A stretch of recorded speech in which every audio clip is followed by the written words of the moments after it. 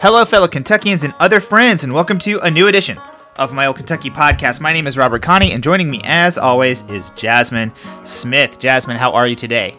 I'm doing well, Robert. How are you? I'm doing very well today, Jasmine. It's been a very busy week in Kentucky politics. We had this nice show laid out at the beginning of the week where I was going to talk about this school choice lawsuit, and you were going to talk about Daniel Cameron at SCOTUS. And, you know, we were going to do COVID update, and it was just going to be a regular show. And then the world exploded. Louisville went nuts. There's like several developments in Louisville that we're going to talk about first, including a new candidate for mayor of Louisville, and in just a major blockbuster, John Yarmuth deciding to retire from his seat, opening up one of the biggest prizes in Kentucky politics. So we're going to talk about that for sure. And then we're going to talk about the stuff we said we were going to talk about.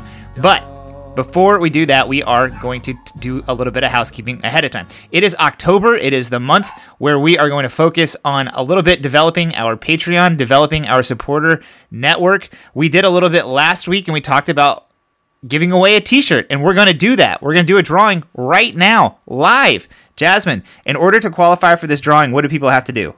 They need to become a supporter on Patreon of $5 or more. That's exactly right. We have right now 22 people who qualify at that level. That's awesome. 3 of them were added this week, so congratulations to them. Thank you so much for coming on, including my uncle, which is great. Uncle Vince, thank you very much. Paducah's own. So we're gonna be doing this drawing. So Jasmine, are you ready to see who wins? I'm ready. All right, I'm gonna hit this button, and it is Lucy Kurtz. So congratulations, Lucy. I love it when I don't know the person, honestly.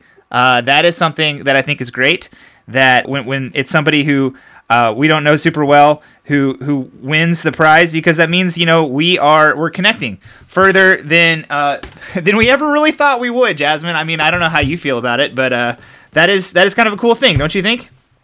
Yeah, I mean, you and I once had a podcast before this.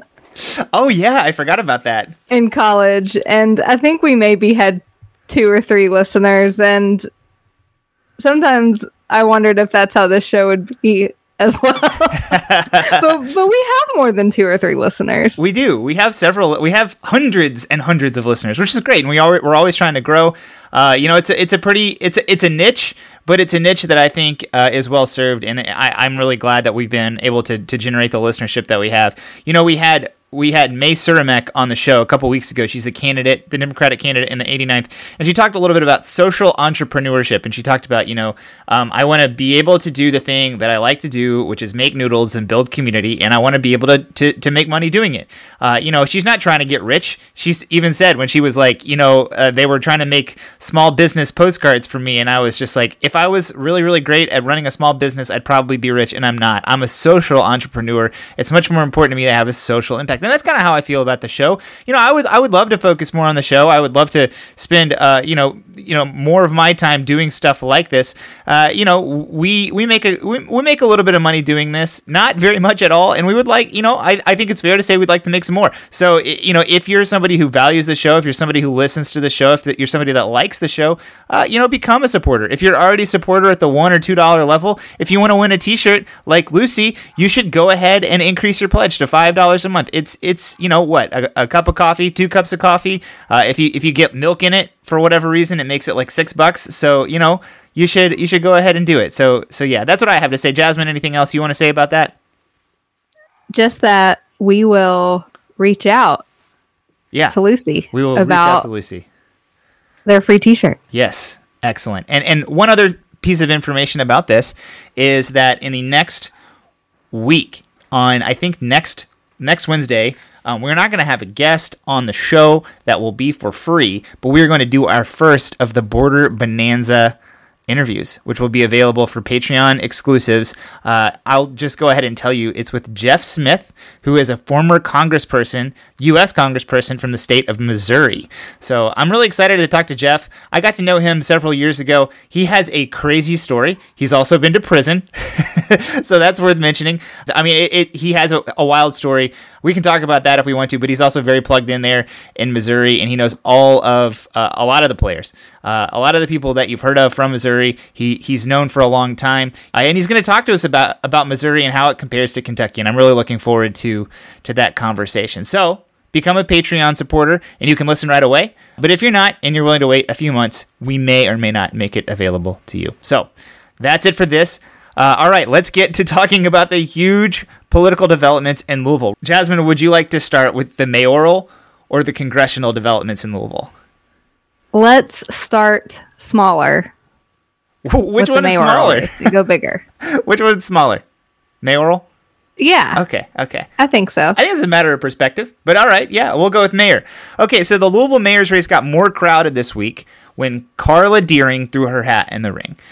She came out with a really slickly produced video in it, and in it she said, quote, "We can't sit on the sidelines and let the powers that be sweep our dreams under the rug."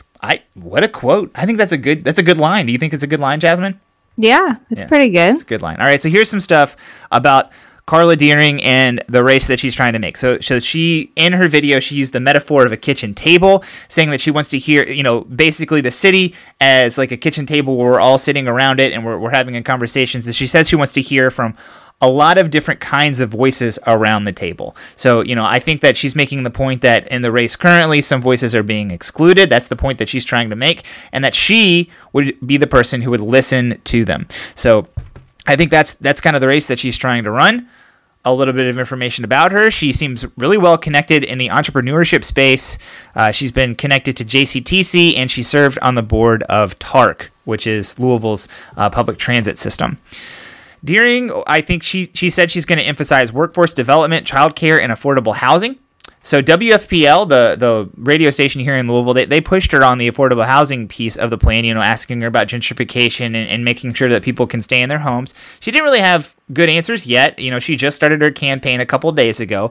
I encourage you to check out that article and see what they had to say there, if that's something you're really passionate about. I'm sure she'll have some better answers soon, and your mileage may vary regarding how much, not having answers right away matters. A little bit more about her. She apparently grew up very poor in Michigan. I saw this Business First article from a while back that said that, she watched her mother cry over jars of peanut butter and jelly that had been broken on the way back from the grocery because that represented a week of lunches for their family. So, growing up poor, eating peanut butter and jelly sandwiches, that's part of her story. Deering worked her way up and ended up working on Wall Street at Morgan Stanley in their consulting department. And she also, after coming to Louisville, she started the fintech startup Sum 180. Jasmine, are you familiar with the term fintech? No. Yeah, it's financial technology. It's big in the entrepreneurship and kind of startup world. You have like, I work in the public sector. yeah. Once upon a time, I did work for a startup, and I learned this word. It's a very hot space. Financial technology. If you think about it, how much using your credit card has changed in the past 10 to 15 years, and all the places you can use it. I remember when it was like wild that you could swipe it on like an iPhone or an iPad, and people were just like, oh my gosh. And with the Square technology, and now like there's a million different kinds of cash registers and different ways that you can use your credit card. And then also different ways to do payments, different ways to do accounting, tons of different ways that you can do finance. So there has been a lot of innovation in this space. Sum 180 was the name of Carla Deering's firm. She eventually sold that to FlexWage. I don't know what any of these companies do. I just learned their names. As we move along with this race, I will learn more about what they did and kind of what her career was. I did find out that Sum 180, her original company, was launched at the Business Incubator that was started by Stephen Riley. Stephen Riley is a big deal here in Louisville. He once ran for the District 8 Metro Council race. He ran, I think, like one of the large art groups here in town. He's a very wealthy person who does a lot of things around town. So she's connected to him in that way. She did make an exit. Jasmine, if I use the term exit in that way, are you familiar with that is? No. Okay. I hate to be using all this jargon from like an old world I used to live inside of. So when you found a company and then you sell it to somebody else, that's called an exit. Okay, that's what I thought, but yeah, I didn't want to assume. No, that's good. And I'm sure a lot of listeners are probably confused by this type of jargon. That's not usually what you come to Mile Kentucky podcast to hear about. But yes, founders making exits, when you see a dollar figure attached to an exit, sometimes you're like, oh, the founder just made a ton of money. And sometimes that is true. Sometimes the founders do make a lot of money, but it really depends on how diluted your shares become, how diluted your own ownership is as you're trying to fundraise, sell part of your company to be able to continue to operate before you're able to sell it. And sometimes you just get a small fraction of that. I don't know what Miss Deering's situation was when she made her exit, but she's now running for mayor. So, some clues there. I don't really know what the truth is, though. Okay, so prior to Sum 180, Deering also founded the Community Foundations of America that helped nonprofits kind of develop better marketing and operations. So bigger nonprofits that had these, big donor bases that wanted better websites and marketing technology and stuff like that. That is something that a lot of company or foundations and bigger donors did struggle with kind of recently. I think there has been some innovations in that space as well. So she was probably big in that. So that's something that she did before that. And currently, Deering owns a company called Velo, which is, quote, a firm specializing in providing expertise on strategy, growth, and access to capital for Black, brown, women, and LGBT-owned companies and projects, spurring development in West Louisville, unquote. That's directly from her campaign, but that is what this firm attempts to do. So that's a little bit about Carla Deering. Jasmine, we already have a pretty well-developed field. Craig Greenberg has been dominant so far, but David Nicholson had a big quarter in the Democratic primary. We have Tim Finley Jr. and we have Shamika Parrish-Wright as other big contenders in this race, and now we have Carla Deering. What does this mean to you? I honestly don't know, because I feel like I have heard her name before, but I honestly don't know where from, because obviously, as you can tell, I'm not familiar with the entrepreneurship world or the landscape in Louisville or anything like that. So I don't know. It sounds like she may be well connected to some people. So she may have some money to throw around. Greenberg is just so far ahead in that respect. Well, he's raised I don't know. He's raised $800,000. That's a lot of money for this race in the past, but I don't think it's an insurmountable amount of money. And when I've talked to people who, have been thinking about running in this race, the people who are well connected to money are not intimidated by that amount of money. It's just a lot more than everybody else so far. And I wonder if Carla Deering is one of those people. I mean, she's connected to money. She's connected to the entrepreneurship community, which doesn't just include founders like herself. It includes the people who fund those companies, and those people have a lot of money. That may be a gap that she's able to close. I don't know. Jasmine, this campaign just started a couple of days ago, so we're certainly learning about it. But this is the type of campaign I thought there was space for. It does seem to me like she's running to the left of Craig Greenberg. I mean, hearing the information I just spouted off to you, do you agree with that assessment? It at least sounds like it. I guess I just based that on talking about bringing different voices to the table that she said in her ad, and then having a firm that's trying to help Black, brown, women, LGBTQ, business owners, in West Louisville. Mm-hmm. That maybe sounds more progressive, but honestly, outside of those two things, I don't really know about her politics or policies or where she's going to fall, but it would seem that way. Yeah, I mean, the entrepreneurship stuff does kind of strike an odd chord with kind of the campaign so far, which I mean, I think just the perception of entrepreneurship and the perception of founding a company has really shifted in the past 5 or 6 years, when that's no longer a marker of a cool progressive thing to do like it was during the Obama years. And yeah, I mean, she's been at it for a long time. And I do think as we learn more about her campaign, she may be focusing a lot more about her work on the board of TARC, her work with JCTC. I think she's done some work with the Urban League. Her Twitter includes a lot of retweets from Tim Finley, who's running for mayor, also retweets from Sadiqa Reynolds, who a lot of people who are connected. And Sadiqa Reynolds has endorsed Tim Finley. Yeah, exactly. And that's something that I thought was kind of interesting. So, I mean, that's kind of, I think we're going to see that as what she emphasizes. I don't know what she actually thinks, but I do think she's trying to move to a left position of than Craig Greenberg, and whether or not it is a little bit like Craig Greenberg, and like, will people buy it? Are people going to believe her? And that's the real question. And that's the challenge she's going to have to meet. She just started yesterday. She's also a name I've heard about from, being in and around the business community in this town.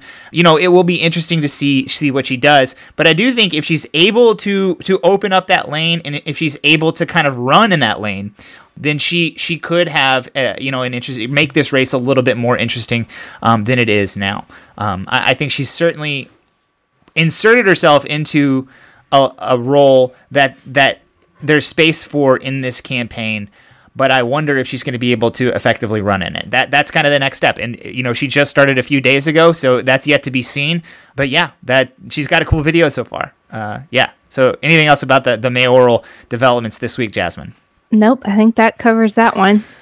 All right, well, let's move on to what you said was the bigger development. I think I probably agree with that, but that is that John Yarmuth is retiring from his seat, which was a bombshell that was dropped on top of everybody on Tuesday afternoon. I don't think there's any other way to say it than John Yarmuth is a giant in Louisville politics. John Yarmuth originally won his seat in 2006.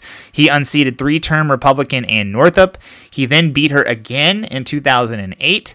And then really only ever faced token opposition with slightly more serious candidate in 2018, but she didn't do any better than any other Republican had in that race.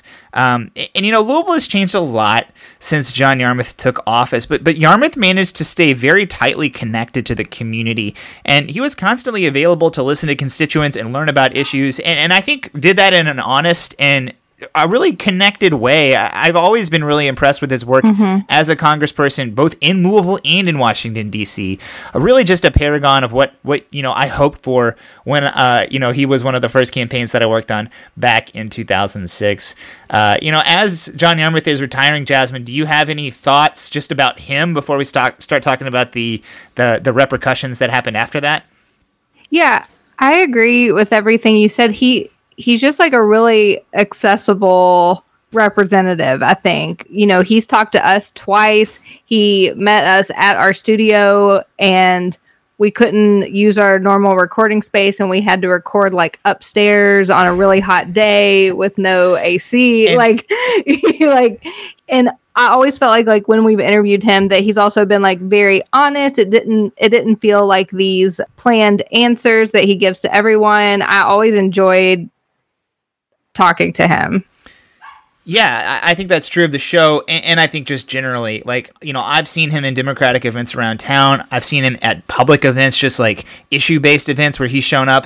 He's always been very personable. There's a little bit of drama about me and his campaign in 2006, which you can Google if you'd like to, but he was always very kind to me after that. He wrote me a letter of recommendation to get into grad school, and I have to tell you, Jasmine, this announcement kind of hit me like a ton of bricks, and my mind immediately jumped to what's next, and my mind started racing.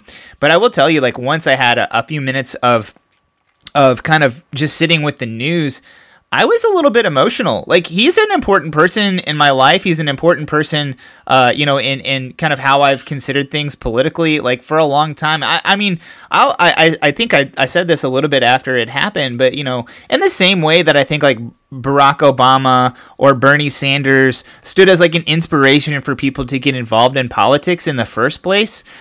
For me, John Yarmuth was very much like that person, coming out of, a city that elected a conservative Republican for several terms, which I did not think fit the nature of our city.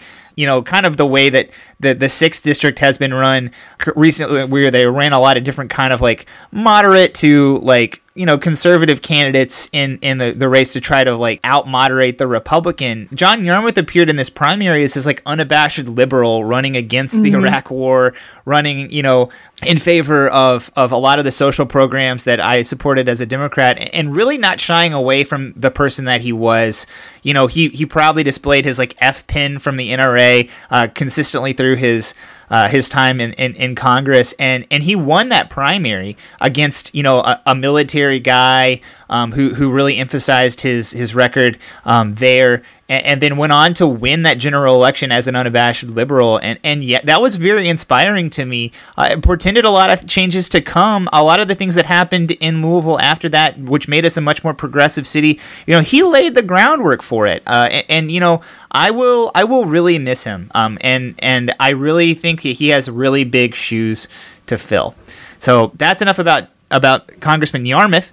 But what happens next? In the wake of this, Attica Scott has already filed to run and was running in a primary against him before he decided to retire. And then minutes after John Yarmuth announced his intention to retire, Morgan McGarvey was in the race. I mean, it was like 5 minutes. Morgan McGarvey, of course. Attica Scott is a state representative from the 41st District, in a district that stretches from west to east Louisville. And Morgan McGarvey is a state senator, the leader of the Democratic caucus in the Senate. His district includes the Highlands, Okolona, a lot of the area around there. And we actually just spoke to him kind of recently about his TikTok account. So, Jasmine, first of all, what did you think about McGarvey's announcement, like immediate announcement to run in the primary? Well, first of all, I asked you, Robert, right after the Yarmouth announcement, I was like, did you know about this? Because I just assumed that you must have, that like people were talking about this, but like it really like shocked me. Yeah, I was shocked too. I think everybody was shocked. Yeah, so I was not expecting it, and while I always suspected that Morgan McGarvey wanted Yarmouth's seat, I think I was so taken aback by like the retirement news, and then he announced, I was like, whoa, I haven't even like processed this first thing yet. I guess I'm definitely not surprised by it all. I'm sure that he did that for, I don't know, like money raising purposes, but I don't know. I've seen a few people like maybe further left kind of upset by it, or think like the optics of it don't look good because Attica Scott was already in the race. I don't know if announcing so quickly helps or hurts him in any way. It's probably just like a net neutral, I guess. But I'm definitely not surprised that he's running. The thing that really surprised me was how clearly prepared he was to do this whenever it happened. It could have been. Oh, yeah. I really realized that today whenever this long list of endorsements came out. Right, absolutely. Yeah, and those endorsements include people like Joni Jenkins, Reggie Thomas, who else is on that list? Jerry Abramson was on it. Jim Wayne, like a lot of big people in Louisville politics endorsed Morgan McGarvey for the seat. And that's kind of the thing to me, is this announcement could have easily happened 2 years ago. It could have very easily happened 4 years from now. And I think Morgan McGarvey was just ready to go the moment that John Yarmuth announced his retirement. And I think that's going to set him apart from the field as it develops. He did, mention raising $160,000 in day one, which is a pretty good chunk of money. That's something people are going to raise their eyebrows at. I think Morgan clearly was deferential to John Yarmuth, and Attica Scott wasn't, and that's why she got into the race. But I said this about Attica Scott when she ran against John Yarmuth. Anybody's allowed to run for whatever race they want to run in, and it's up to the voters to decide who they want to serve in that office. And so when she primaried John Yarmuth, I was like, that is her prerogative. Morgan McGarvey's prerogative is to run against Attica Scott, and he has just as much right to do that as she does. And very clearly he wants the the seat and has done a lot of work already to try to earn it. And that's kind of where I feel about that. Very clearly he's a different person than Attica Scott, and has a different political vision, and has I don't know how much different, honestly, in terms of actual policies that they support, but he certainly represents a different demographic. I think there are a lot of other people who this seat is their dream.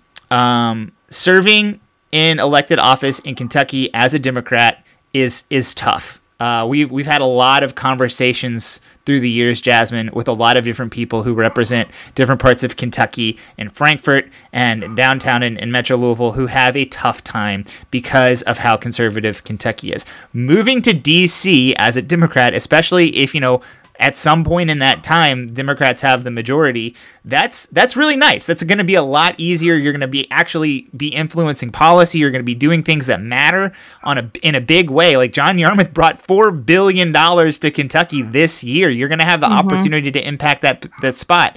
So a lot of people who serve in different places in Kentucky, I think, have had their eye on this seat for a very long time. I think, though, that Morgan is a lot more prepared than them to do this right now. I think not necessarily that they were caught flat-footed, but they thought this would happen in 2 years, or they thought it might happen, 4 years or something like that. And there was more groundwork that could be laid for this race. I will be interested to see if they decide to take on Morgan McGarvey, who clearly has, a very, very quick advantage in this race, or if they decide to keep their powder dry. What do you think? Are there any other people in the Kentucky legislature or the Metro Council who you think might run? I don't know about in the legislature or in Metro Council, but I mean, there are articles about Aaron Yarmuth, John Yarmuth's son, potentially running for the seat. Yeah. So that's one name I've heard. And I think more than me about people who may be interested in the seat that are surprising to me. Yeah. So I don't know. One person who I don't know what they want to do or anything like that, but David Yates has been Metro Council president, and then he just won a state Senate seat.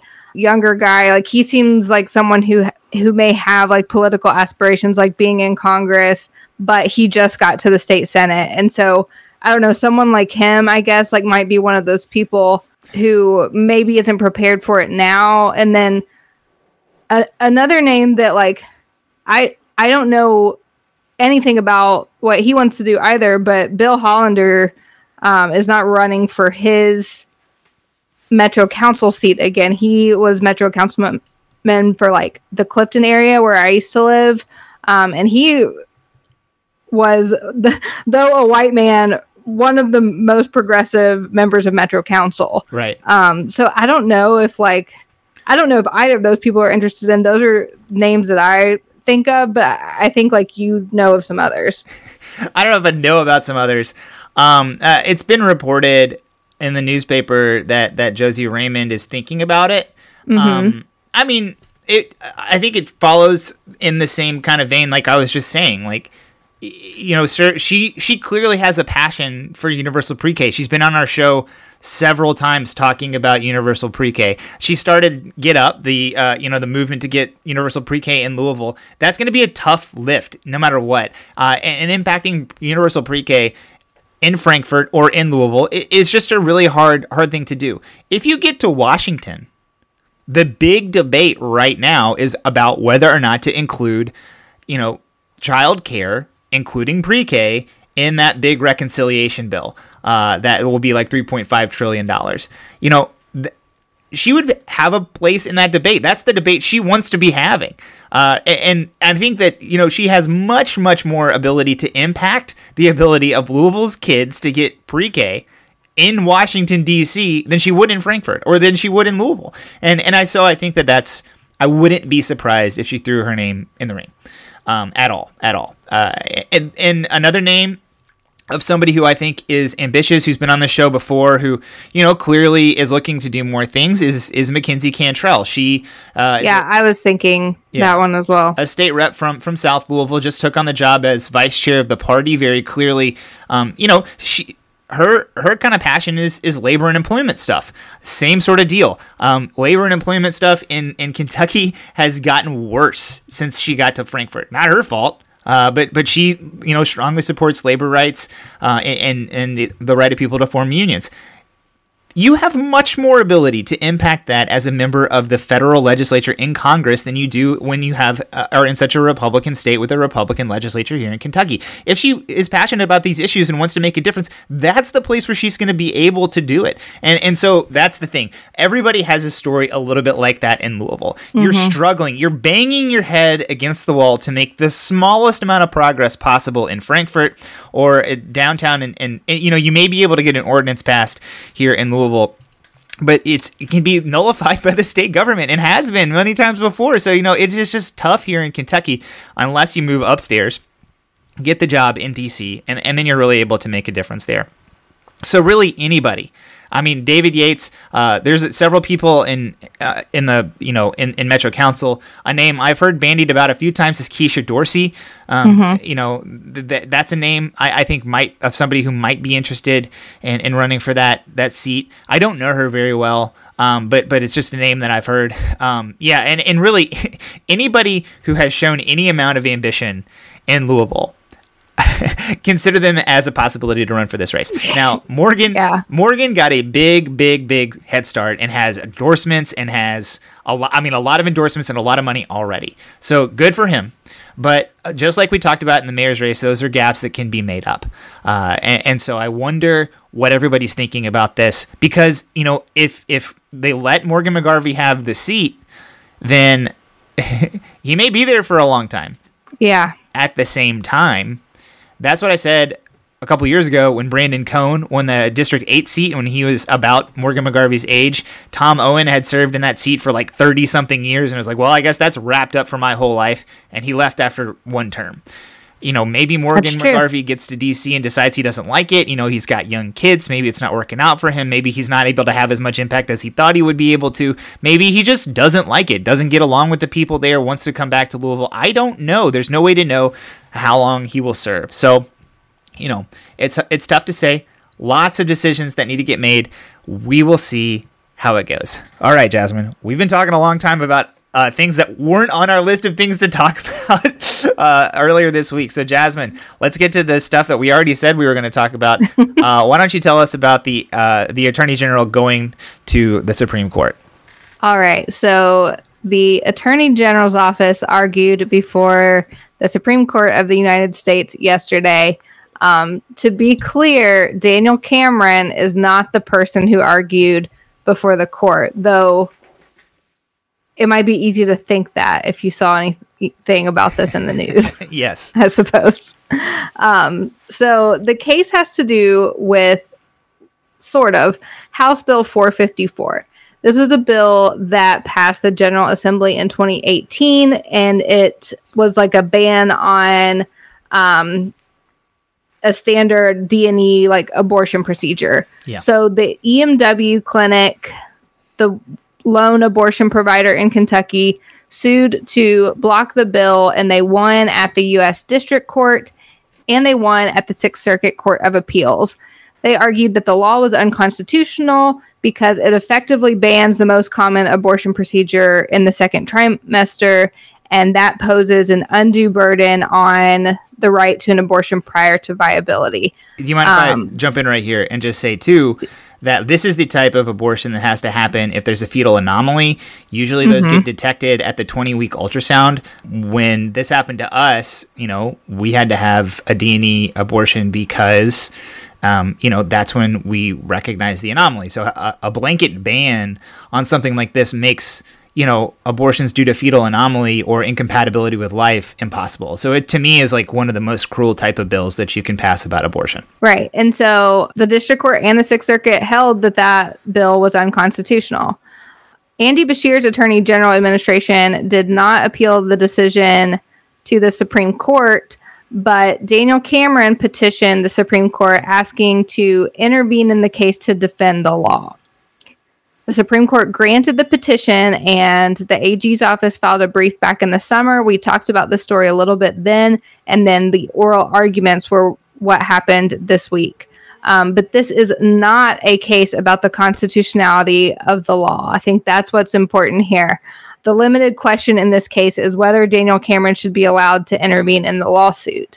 And I think that this case has really been talked about by both, like, Daniel Cameron's office and the ACLU that, we're in this fight about abortion rights. And while that's true, that's not what this oral argument this week was about. House Bill 454, like, that was not the focus of the arguments at all. This is like purely a civil procedure kind of issue. Yeah, which I think is kind of funny. I mean, I think I saw a ton of stuff from Daniel Cameron about like fighting against abortion, and like you mentioned, it's just a procedural issue. It's just very clear that this is an issue he thinks will gin up his base and will get him a lot of attention. And he's not wrong, but he's not exactly arguing at the Supreme Court about abortion. He's having somebody from his office argue that he should be added to an abortion case. Yes, a case that's already like been ruled on. Right. Also, so this is coming in after there's an opinion in the case already. And so Matthew Kuhn, who is Daniel Cameron's Deputy Solicitor General, is who actually argued the case before the Supreme Court. The standard of review is abuse of discretion, which is a really deferential standard to the court below. So, they're not like looking at this case anew. The Supreme Court would have to find that something that the court below did was clearly unreasonable. The primary questioner, I would definitely say, was Justice Sotomayor. And she pointed out that the prior Attorney General signed a stipulation in the case agreeing to be dismissed from the lawsuit and bound by any final judgment. So that was an order that was like signed by the AG in the case. And she asked why it would be unreasonable for the Attorney General to continue to be bound by the final judgment, just as they had signed in the stipulation. And she also pointed out that the AG's office never filed a timely notice of appeal. And so, of course, this was Andy Beshear's Attorney General administration that signed the stipulation and asked to be dismissed from the lawsuit. But, the Attorney General, is the same legal entity. It's an office. It's not a person. Right, exactly. And so Kagan, brought that up.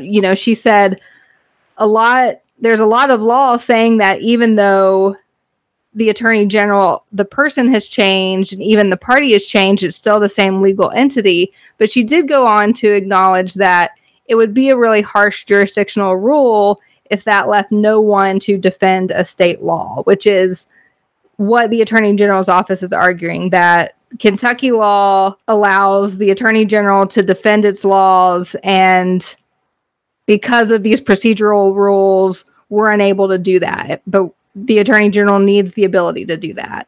But, I mean, this isn't just about this abortion bill. This would be a huge procedural ruling if the Attorney General did not file a timely notice of appeal, and our procedural rules are really, really strict about things like that. If you don't file your notice of appeal on time, you're probably not getting that appeal. We have these procedural rules that are strict, and everyone has to follow them. And so if every time a new Attorney General came in and could intervene in a lawsuit that's already over, what's the limit on that? How late do they need to come into the case? When can they file something in a case that's already been final? Yeah. If the shoe is on the other foot, if Kentucky, elected 7 straight Republican attorney generals and then, elected a Democrat in 2070 and then wanted to appeal, the fact that Daniel Cameron didn't intervene in the right to work case or something like that. That would open that up. This thing that happened 40 years ago, can you appeal it now just because it's the first time a Democrat has held that office? That's kind of what we're talking about here, right? Yeah, and it could be about anything, and it could apply if other state attorney generals have similar powers as our attorney general, and I don't know other state laws, but this is going to apply to them as well. And so I think that the ruling in this case could be a pretty big deal, I guess. Justice Thomas even asked a question in this case, and he doesn't ask questions very often. He asks the AG's office, what is the court's authority for allowing the attorney general to intervene at this point? Like they didn't file a timely notice of appeal. The federal rules of civil procedure, there's a rule about intervention. It's Rule 24 that applies to trial courts, but this is the appellate court. So what authority do they have to allow him to intervene at this point? So there were a lot of questions, good questions for the Attorney General's office, but I did read SCOTUS blog, which is a blog that talks about like every case that SCOTUS is hearing, all the details of it. And their analysis, they felt like Daniel Cameron may win. Interesting. It seemed to me like this could be one of the... first of all, the conservative justices just have an overwhelming majority. Like, I have a 63. Right. So it's I will just write a blog that just says conservatives poised to win at Supreme Court about every case, and I'll probably be right, like, almost every time. But it could be, like, an interesting, like, 5-4 decision or 6-3 decision or something that includes, like, an interesting combination of justices, because you didn't talk about it, but your notes have here that like Justice Breyer seemed a little bit more on Daniel Cameron's side, and Justice Thomas seemed a little bit more skeptical of Cameron's position. So it could be like the two liberals, not Breyer, but also Thomas, and then like maybe Alito, because Alito and Thomas always vote together, and it's like 5-4, like, with Justice Breyer on the other side, right? So it could be like one of those weird combinations of people. Like you said, Justice Breyer like seemed a little bit sympathetic to that position. He said, but if Kentucky law allows Cameron to defend the law and there's no harm to anyone else, and I can't see where there is, why can't he just come in and defend the law? And I think that the response to that from the ACLU and kind of the response it seemed from Sotomayor's line of questioning as well, like what is a final judgment then if they can just come in after there's been an opinion in the case? Yeah. And so like what's the limit on that? What if Jasmine, Daniel Cameron wins this case, appeals, and they just like deny cert? Wouldn't that be funny? Yeah. That would be funny, I guess. I think so. They're just like, yeah, you can appeal. And then he appeals, and they're like, we're not going to listen. Yeah. Yeah. Well, they might... I think he'd be more likely to win that than this. I totally agree with that. But yeah. The reason he might get denied is because there might already be a case working its way through about this specific thing, like from Mississippi or Arkansas or whatever. Mm-hmm. Yeah. So, anyways. Anything else about this court case, Jasmine? I also wanted to note that Alexa Colby Molinas argued for the ACLU, and I thought she did a good job. I thought that Matthew Kuhn did a good job as well. Like, even though I disagree with their position, I think that he did a good job, like, responding to their questions. But the ACLU is basically arguing the Attorney General agreed to be bound by a final judgment. They chose not to appeal it. The appellate deadline's over. And so, like, intervention just can't be a revolving door of gaining re-entry into lawsuits, which that's the position that I agree with. And this I don't think, to me, this is even about, like, the politics of it.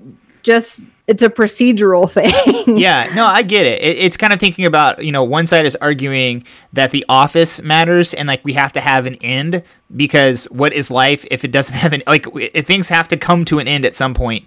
And the other side seems to be arguing, yeah, but what does it hurt to have everybody, like, to just never have it end? Like, what's the problem here? And yeah, it's an interesting kind of, it isn't actually an abortion lawsuit. It's a procedure lawsuit. And I think it is an interesting question. You're an appeals lawyer, so I always defer to you on these kinds of things. So I agree with what you have to say. Yeah, well, and I mean, I do think there needs to be, like, more access to justice generally, and we do have, like, some really harsh procedural rules that keep people from getting that, especially, like, on the criminal side, like the ability to, like, reverse cases for actual innocence and things like that. But I think that this is something a little bit different. Yeah, this is a civil lawsuit that an attorney general is trying to come onto because he is of the party.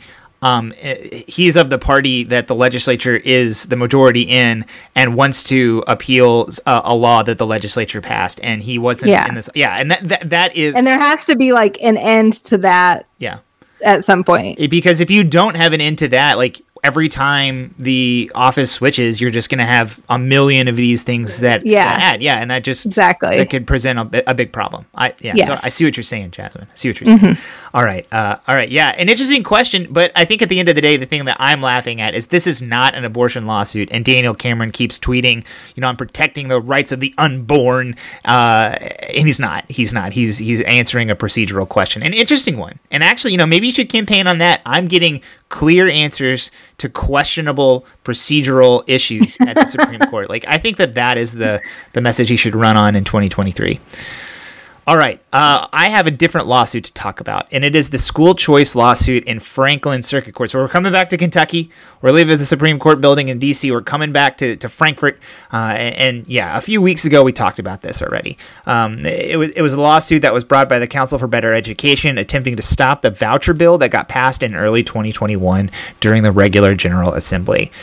In Franklin Circuit Court, Judge Philip Shepard ruled that the educational opportunity accounts that were allowed for in this law were, in fact, unconstitutional. So I will do an extremely quick reminder about what this plan was. Private donors could give money to scholarship accounts for kids, and those donations would then be tax deductible. Only students who were part of households at 175% of the poverty line or below would qualify for these accounts, and also they had to be students in bigger counties. If you want more information about the bill, there's tons from when the bill is actually under debate from back in the General Assembly earlier in this year. But on September 22nd, our show on that date, we had more details catching everybody up on the law where we kind of went over the arguments. So go back and listen to that if you're interested. So the axis on which this case tilted was the idea of whether a private donor giving money and then receiving a tax benefit counts as the government spending money. And I can tell you that in public policy research, the people who study what the government actually spends money on and how that impacts people's lives, this whole process is actually called tax expenditures. So, the people who research this stuff certainly consider this process the same as the government directly taxing this money and then spending it themselves. Them opening up a loophole in the law so that you can give money to something else and then deduct it from your overall taxes is basically the government spending money in the opinion of people who research this for their career. And Judge Shepard agreed with the plaintiffs and the public policy experts. This is a quote from the suit. Quote, "There is nothing private or charitable about the funding of the account granting organizations, and this funding mechanism is not a donation in any meaningful sense of that word that connotes a voluntary contribution of personal or business income," unquote. Yeah, basically just saying that it's not a donation because you're just getting the money back when you deduct it from your taxes. You're not donating it. It's not money that you were gonna get, but you instead gave it to somebody else. Another telling quote from the opinion: "These taxpayers are not donating their own money to account granting organizations. They are taking the money they owe to the state in income taxes and redirecting it to the account granting organizations as authorized by this legislation." So just, basically making that argument again. Shepard also called the 90,000 population floor for counties who could use the program arbitrary, and said that this was unconstitutional as well. So a quote from that part of the lawsuit, quote, "There is simply no rational basis to exclude counties like Franklin County, Nelson County, and many others with a strong existing base of private schools from tuition assistance programs. If the legislature had wanted to limit tuition assistance to counties with existing accredited private schools, it would have been simple to do so. Instead, the legislature chose an arbitrary and discriminatory geographical classification tied to population, not existing private school options, that excludes most counties and families from the most lucrative benefit of the legislation," unquote. So yeah, that kind of, I guess one of the arguments that the fans of vouchers said was these bigger counties are the ones that actually have private schools. And he's saying, well, so do some small counties, and you excluded them based on population. Yeah, I definitely saw an issue with the population part of it, for sure. Yeah, I mean, I saw a problem throughout the whole thing. I kind of come from public policy research, and I'm like, yes, that's how we think about tax expenditures. Yeah. But yeah, the population floor was like, I mean, opened up just a very, very direct problem with the law itself. So anyways, that was Judge Shepard's ruling. There was really very little surprise in the statements that came out afterwards. The plaintiffs were really celebratory, and those arguing for the defendants pledged to appeal, and it's very clear that it's only a matter of time before this issue ends up before the Supreme Court of Kentucky. So one other thing I just wanted to make clear as we're talking about this ruling before it goes to the Supreme Court, I pulled every single one of these quotes from media accounts. I have not actually read the whole opinion. I can't use CourtNet as well as some people. So I should have just talked to you, Jasmine. You should get... Yeah, I could have looked for it for you. Sometimes they're not on there, though, so it may not have been available. I kind of felt like an idiot. I was like searching everything that I could think of, and nothing was coming up. And so, yeah, I probably should have just asked you, but I didn't. Yeah, there will, the show notes in the newsletter will definitely have the media reports that I pulled these from. I encourage you to go over and read those. So, anyways, that's what's going on there. We are already at 53 minutes, but I did want to do a quick COVID update. So, Jasmine, COVID-19 metrics continue to get better across Kentucky. So we're down to about 2,000 cases per day in the 7-day average, and we're down to about 2,300 in the 14-day average, which is about half of the peak of where we were at the very top. So that's good. I mean, we're coming down quite a bit. I think today we had about 2,300. Wednesday's usually one of the bigger days, so that's good. We're on the way down. 19 counties have exited the red zone, which is 25 cases per 100,000 population, with lots and lots of counties in the 30 to 35 cases per 100,000 population range. I said last week that more counties would be leaving the red zone soon. I think actually last week there were 20. There's 19 this week. I think next week, because there's just so many in that 30 to 35 range, that we'll see a much more orange map in the next week. In terms of our urban areas, Louisville saw 2,600 COVID-19 cases last week, which was the same as 2 weeks ago. I think that means that we basically had 3 weeks of pretty steady case amounts in Louisville. Looking at there was that weird data hiccup that happened last week that I talked about, and I'm not really sure if anything ever got clarified there, but I definitely think it was wrong. Anyways, looking at the state's incidence map, it does appear that Louisville has been decreasing over the past several days. I think Jefferson County is down at about 30 cases per 100,000, which is much lower than it had been. So, yeah, it's really hard to know what's going on in Louisville because of that data issue, but we're just going to continue to track it. Jasmine, I've complained about the Fayette County Health Department's little image graphs enough, and I went out to the New York Times and pulled their data myself. The New York Times' data is always slightly different from official sources. I don't know why. I can't explain it. I don't like to use it for that reason, but the Fayette County Health Department left me no other choice. Fayette County is down to a 7-day average of 104 cases per day, which is great. Their recent high in the worst part of the Delta surge was 291. That was just September 13th, 1 month ago today. That's a huge downturn. That's like a third of where they were at the peak. So it's a big decrease there in Fayette County. So good for them. Hospitalizations continue a steady downward trend. Kentucky now reports an average of 1,542 daily hospitalizations, down from an all-time high of 2,617, and that was in mid-September.